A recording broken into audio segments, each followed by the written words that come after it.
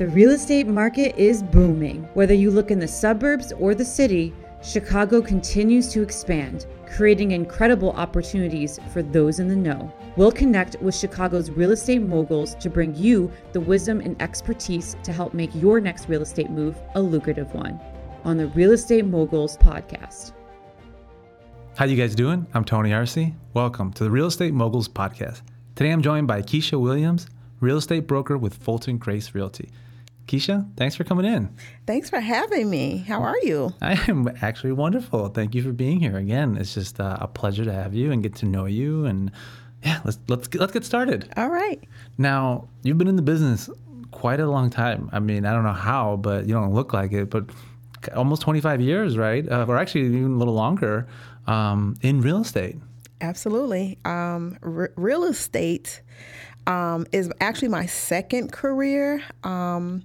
My first career was in the mortgage industry, and I started that. I think 99. Yeah, is when I got my first mortgage job. Like I said, it doesn't look like it.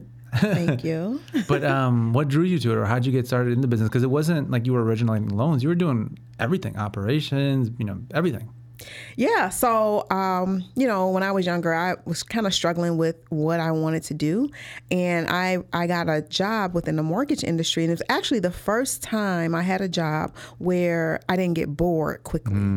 I found that it was so much to learn. It was intriguing to me. Yeah. And so I started out within the mortgage industry in operations. So I just kind of played around, with different positions and learned a lot within operations. I became a loan officer, underwriter, things like that, processing. And so, like I said, I played around with a few different roles within the industry, and I learned so much, and I just kind of wanted to continue to learn in different positions. So that's kind of where I started. And then during a recession in 2008, is when I decided to go ahead and get my license. Yeah, like everyone else is running out. You're like, I'm going to run in. Exactly. Now, you didn't even go to school for any of this. You went to school for fashion. I did. I mean, you look great and you have that fashion sense, but yeah, so, that's a big change. Huge change, right? So I didn't go to fashion school directly from high school. I ended up having a kid, and so I was derailed. And anyway, so I decided later on that I was really interested in fashion. I love things, all things beautiful. Yeah. I love aesthetics, and I love home decor, and I just love that type of thing. So house fashion or home fashion. I love it. I love it. I love to decorate, decorate my home. I love to decorate myself, For sure. So it felt natural for me to go down that road. And I quickly found out that, hey, in order for me to make the type of money that I need to make as a single parent, I'm going to have to do XYZ. Well, I didn't have time to do XYZ. I needed to find a way to make money because at that time I had a kid. So it's just like right now. It's right now. I need to make money. Yeah. So I did a little bit of wholesaling and things like that within the fashion industry. But then I decided that I was always interested in real estate. I love pretty houses. So it goes back to the aesthetics. And, I just decided, one day, actually, I went and applied, took the test to get my real estate license. This is when I was like in the beginning phases of working in the mortgage industry. And guess what? I did not pass. Really? I failed miserably. Yes. And so the first time around, I did not make it. So I just continued on to start to work in the mortgage industry. And then several years later, I decided to give it another shot. Good for you, though. Yeah. I mean, first of all, congratulations on everything, right? I mean, the success. And looking back on it, it's something that I'm sure you're proud of, but, it's these moments that you get to reflect, right? It seems like you had to overcome a lot, but it doesn't appear that way when as you talk about it right now. You have this just great smile, and it would seem like, everything was just fine and easy, right? But it wasn't, I'm sure. And for you to have gone through those things, make these decisions, and just kind of persevere through that, what's the biggest thing that you can look back on and say that, got you through those moments? Or maybe there were times that you did want to quit, but you didn't. What was the mindset that you had to take on to get to this point where you're at today against all, I don't say against all odds, but they weren't necessarily in your favor, right? You're right. I had a lot to overcome. But my biggest motivator were probably my children. Like, I had kids very young. I've always wanted, like, the finer things in life. Like, I always liked nice things, and I just didn't want a mediocre life. Sure. I didn't want to struggle working paycheck to paycheck. So I always had that within me, and I'm thinking about my children and my kids, and I want them to experience things and have a good life. Yeah. So that was probably my biggest motivator. And was that something you were brought up with, or was it was the opposite? You know, what created this desire to have these nice things, right? Did you see that growing up, or was it that because you didn't, that you wanted it? I think it's because I didn't have it. So my family came from the South. They migrated here in Chicago when, I think, before I was even born. Okay. And so like your parents did? Yeah. Oh, no way. Yeah. So we didn't have much. Yeah. We did not have much. So I always desired it. It's funny because I have two siblings, and they're nothing like, we're all totally opposite. Interesting. Yeah. And it's just like that nature versus nurture, right? I was like the black sheep of the family. I'm the middle child. I'm a true middle child. That's so funny. I broke all the rules, okay? Yeah. But no, I mean, that again, it goes back to if you have these thoughts, and again, I don't want to say it's that everything is against you, right? But they're not in your favor. How do you? It's just a matter of then desire, right? Is it just wanting something so bad that you're going to figure it out? Because, you know, when you say I'm a single mom, or, you know, have my kids are my motivation, a lot of people could easily say my kids are the reason I don't, you know, take chances, or it seems like too much of a risk to get into a business where it's commission based, or it's this, that, or the other, right? How did you come to terms with that, or how were you okay with that? I think it's my dad's side because I think I take after him as far as my being risky. You know, I will take a chance. Black sheep, yeah. Yes. Yeah. So I think it's him. My mom was always a hard worker. She worked multiple jobs all through our childhood just to take care of us. So I feel like I got a little bit from both of them. Sure. You know, from her just being a hard worker and knowing that you got to do what it takes. You know, from him, it's more so taking chances, taking risk. And betting on yourself, it seems like too. Yeah. A lot of betting on myself. So how was it being, you know, a single mom? I'm assuming single mom when you were going through this, right? Mm-hmm. How did you use those experiences and teach, you know, what would you say, or how would you use those moments to, I don't know, like involve them in kind of your evolution as well, right? Mm-hmm. Or did you try to keep that from them and like have mom role be one thing and then, you know, business life be another thing? And have you seen that change maybe? Yeah, it's funny because I don't think I was thinking about it back then. Right. It's like full circle now. Right. I can see it clearly, but back then I wasn't. I was just doing what I had to do. You know what I mean? Yeah. And so, I mean, as a single mother, I always encouraged, like my oldest son, he played a lot of sports. So, you know, I always encouraged him about, you know, just, you know, pushing yourself. Like your coach you should not be irritated when your coach is pushing you, because you should be harder on yourself than anyone else can be on you. Right.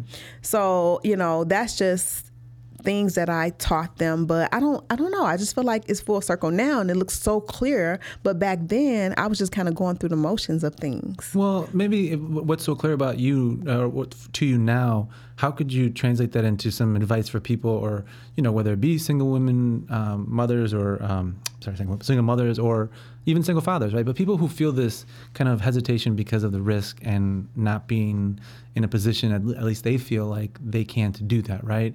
Or they don't have that I don't know, the way that you view things, right? That mindset. What would you say, or what advice would you give to people who want that but just are struggling to overcome that initial fear to get them to that point? I think one of the things that work for me is just kind of surrounding myself with around people that, you know, are doing what I want to do, people that are smarter than me, people that, you know, I aspire to be like. So I first changed my circle, you know, and that. So you were very intentional about that. Oh yeah, that definitely helped propel myself and my career because I've surrounded myself around like-minded people and people that are already successful in the areas that I wish to have that success. Yeah. And changing your mindset. You know, if you have this I can't do mindset, then you're probably not going to do. For sure. You know. And that's one of the things that you had mentioned, and I'm glad that you brought up that, you know, it's awesome, you know, the intentionality you have of who you surround yourself with, but also that you'd mentioned, you know, whoever you vibe with is who you vibe with, right? And that's how you know. And maybe describe that a little bit to me of how you've gone on to build relationships now over the last almost 15 years as being a real estate broker, where you've been more intentional about the relationships you build to clients as well, though, right? Where it's not just taking whoever comes your way at this point. You're being a little more selective about who you represent in a transaction, right? Oh, absolutely. So I love the space that I'm in now because it's all about vibes for me. You know, I don't feel of desperation that I have to work with everyone that comes my way. Yeah. You know, if we're not vibing, you know, I'll be happy to refer you out to XYZ. I think this may be a better fit for you. So, you know, it's all about the vibe. And, you know, if we're not vibing, it's okay. Yeah. It's okay. You're not meant to vibe with everyone. For sure. You know, so I really pay attention to the vibes. And that means a lot. So that's what leads me. Yeah. You know, and it sounds like it's very different from when you first started, right? Oh, absolutely. I got to make money now, and here's what it is. And right? Yeah. No, exactly. Full circle, right? Full circle. So how have you seen that change for you then? And not only in the, you know, intentionality of your relationships, but also the way that you've had to market yourself, where over the last, I mean, when you first started, social media wasn't a thing yet, right? I don't think at all yet. Not really. Yeah, no. It kind of transitioned as I was. Yeah, because it wasn't like, it was MySpace back then. I think that was the only thing. And like that's when Facebook had just come out for universities. I think. So we didn't even have access if you weren't in college or whatever. So yeah, how have you then over the years and you know, not only just in real estate as a broker, but in the mortgage life as well, how have you seen that evolve, and how have you had to adapt to the changing times when it comes to creating connections and relationships? Well, like you said, when I first started, we didn't have social media. So we actually spoke to people in person. Yeah. We went to a lot more networking events. Oh, really? Yeah. You would say that you saw a lot more of that back then? Absolutely. So, I mean, because that was really the key way to engage with people back then. Now you have multiple ways to do that. You know, you can face-to-face, you can virtual, social media, things like that. But back then, networking was huge. So that's how I, you know, built my network. Primarily when I was a loan officer, before I became a realtor, you know, I did a lot of networking events and I met people in person and we talked, and, you know, it was more face-to-face interaction. And so now I think of social media as just another platform. It's a great platform. I mean, you get to advertise yourself almost for free, pretty much. Right? No, you really do. Yeah. And I mean, I see a lot of positive things coming out of it. Obviously, there's always good and bad, but for the most part, I see a lot of positive things coming from social media. For sure. And you have to learn how to adapt with the change. You got to, look, this is where people are at. So this is where you want to be. For sure. In front of these people. So social media, to me, I feel like it's a blessing and a curse. No, it can be, right? Yeah, for sure. It's like electricity, right? You can use it to power your house, or you can fry yourself, right? Exactly. I guess, be careful, right? Same thing with social media. You can use it, right? Absolutely. Yeah. And then, you know, also I wanted to bring up how you did come in at a time when, like it was terrible times back then, like 08, 09. And here you have people who I see it as just more so because I was in it, you know, living it out, and even in the finance world, and my dad was in real estate, but like that today's generation, or at least the most recent generation of realtors back in 2020, 21, that saw this amazing boom, and everyone was lining up 30 people deep to go into a house, and then all of a sudden interest rates are seemingly normal or not at these astronomical lows, that people are freaking out, right? And I'm sure there's cause to worry a little bit, but what are you seeing as a difference between those times, and how do you stay reassured through this and not running for the door like a lot of people tend to do? Well, first and foremost, I went through that period in 2008. I was there. I saw how it all panned out, right? Right. It was a totally different market back then. Back then, we had a housing crash. It all came from the mortgage industry, right? Now, what we're in right now is not a housing crash. It's not, we're dealing with inflation. We're dealing with the pandemic. None of this, it has anything to do with the housing market. The housing market is just going to be affected just like so many other industries are being affected right now. So back then it was just crazy. Back then, like Wild West. they were giving away mortgages. All you need is, a signature, hey, you get a mortgage, everyone gets a mortgage. It was like that, right? And so it just kind of came crashing down, which really rightfully did. so, it should, right?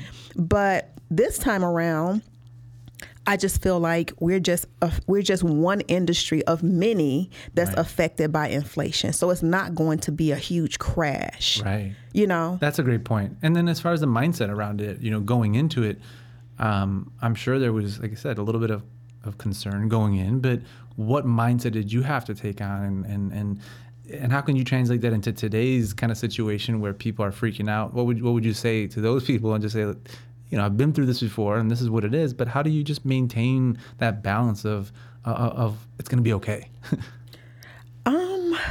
For me, it's just the experience. I think it's just looking at the history of the real estate market and mortgages and things like that, and what typically happens. What goes up always comes down, goes back up again.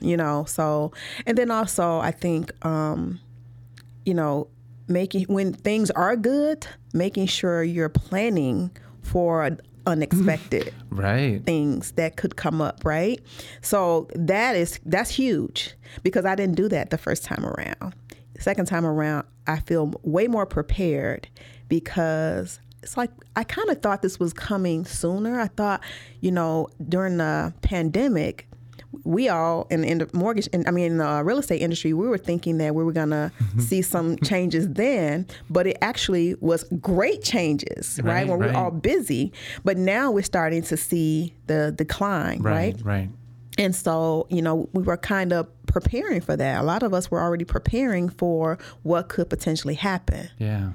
Especially if you've been through 2008, 2009, you gotta do things a little differently. Absolutely. So how does that change things for you in terms of how you view the future then, and moving forward, and now that you've been through really two recessions, and how does that shape how you are focused on the future in terms of business? Oh, this is a prime time for planning. Yeah. I'm planning, I'm restructuring, I'm creating systems so that when things do turn around, that I'm way more efficient and I can take on more business because of the efficiency I created. Yeah.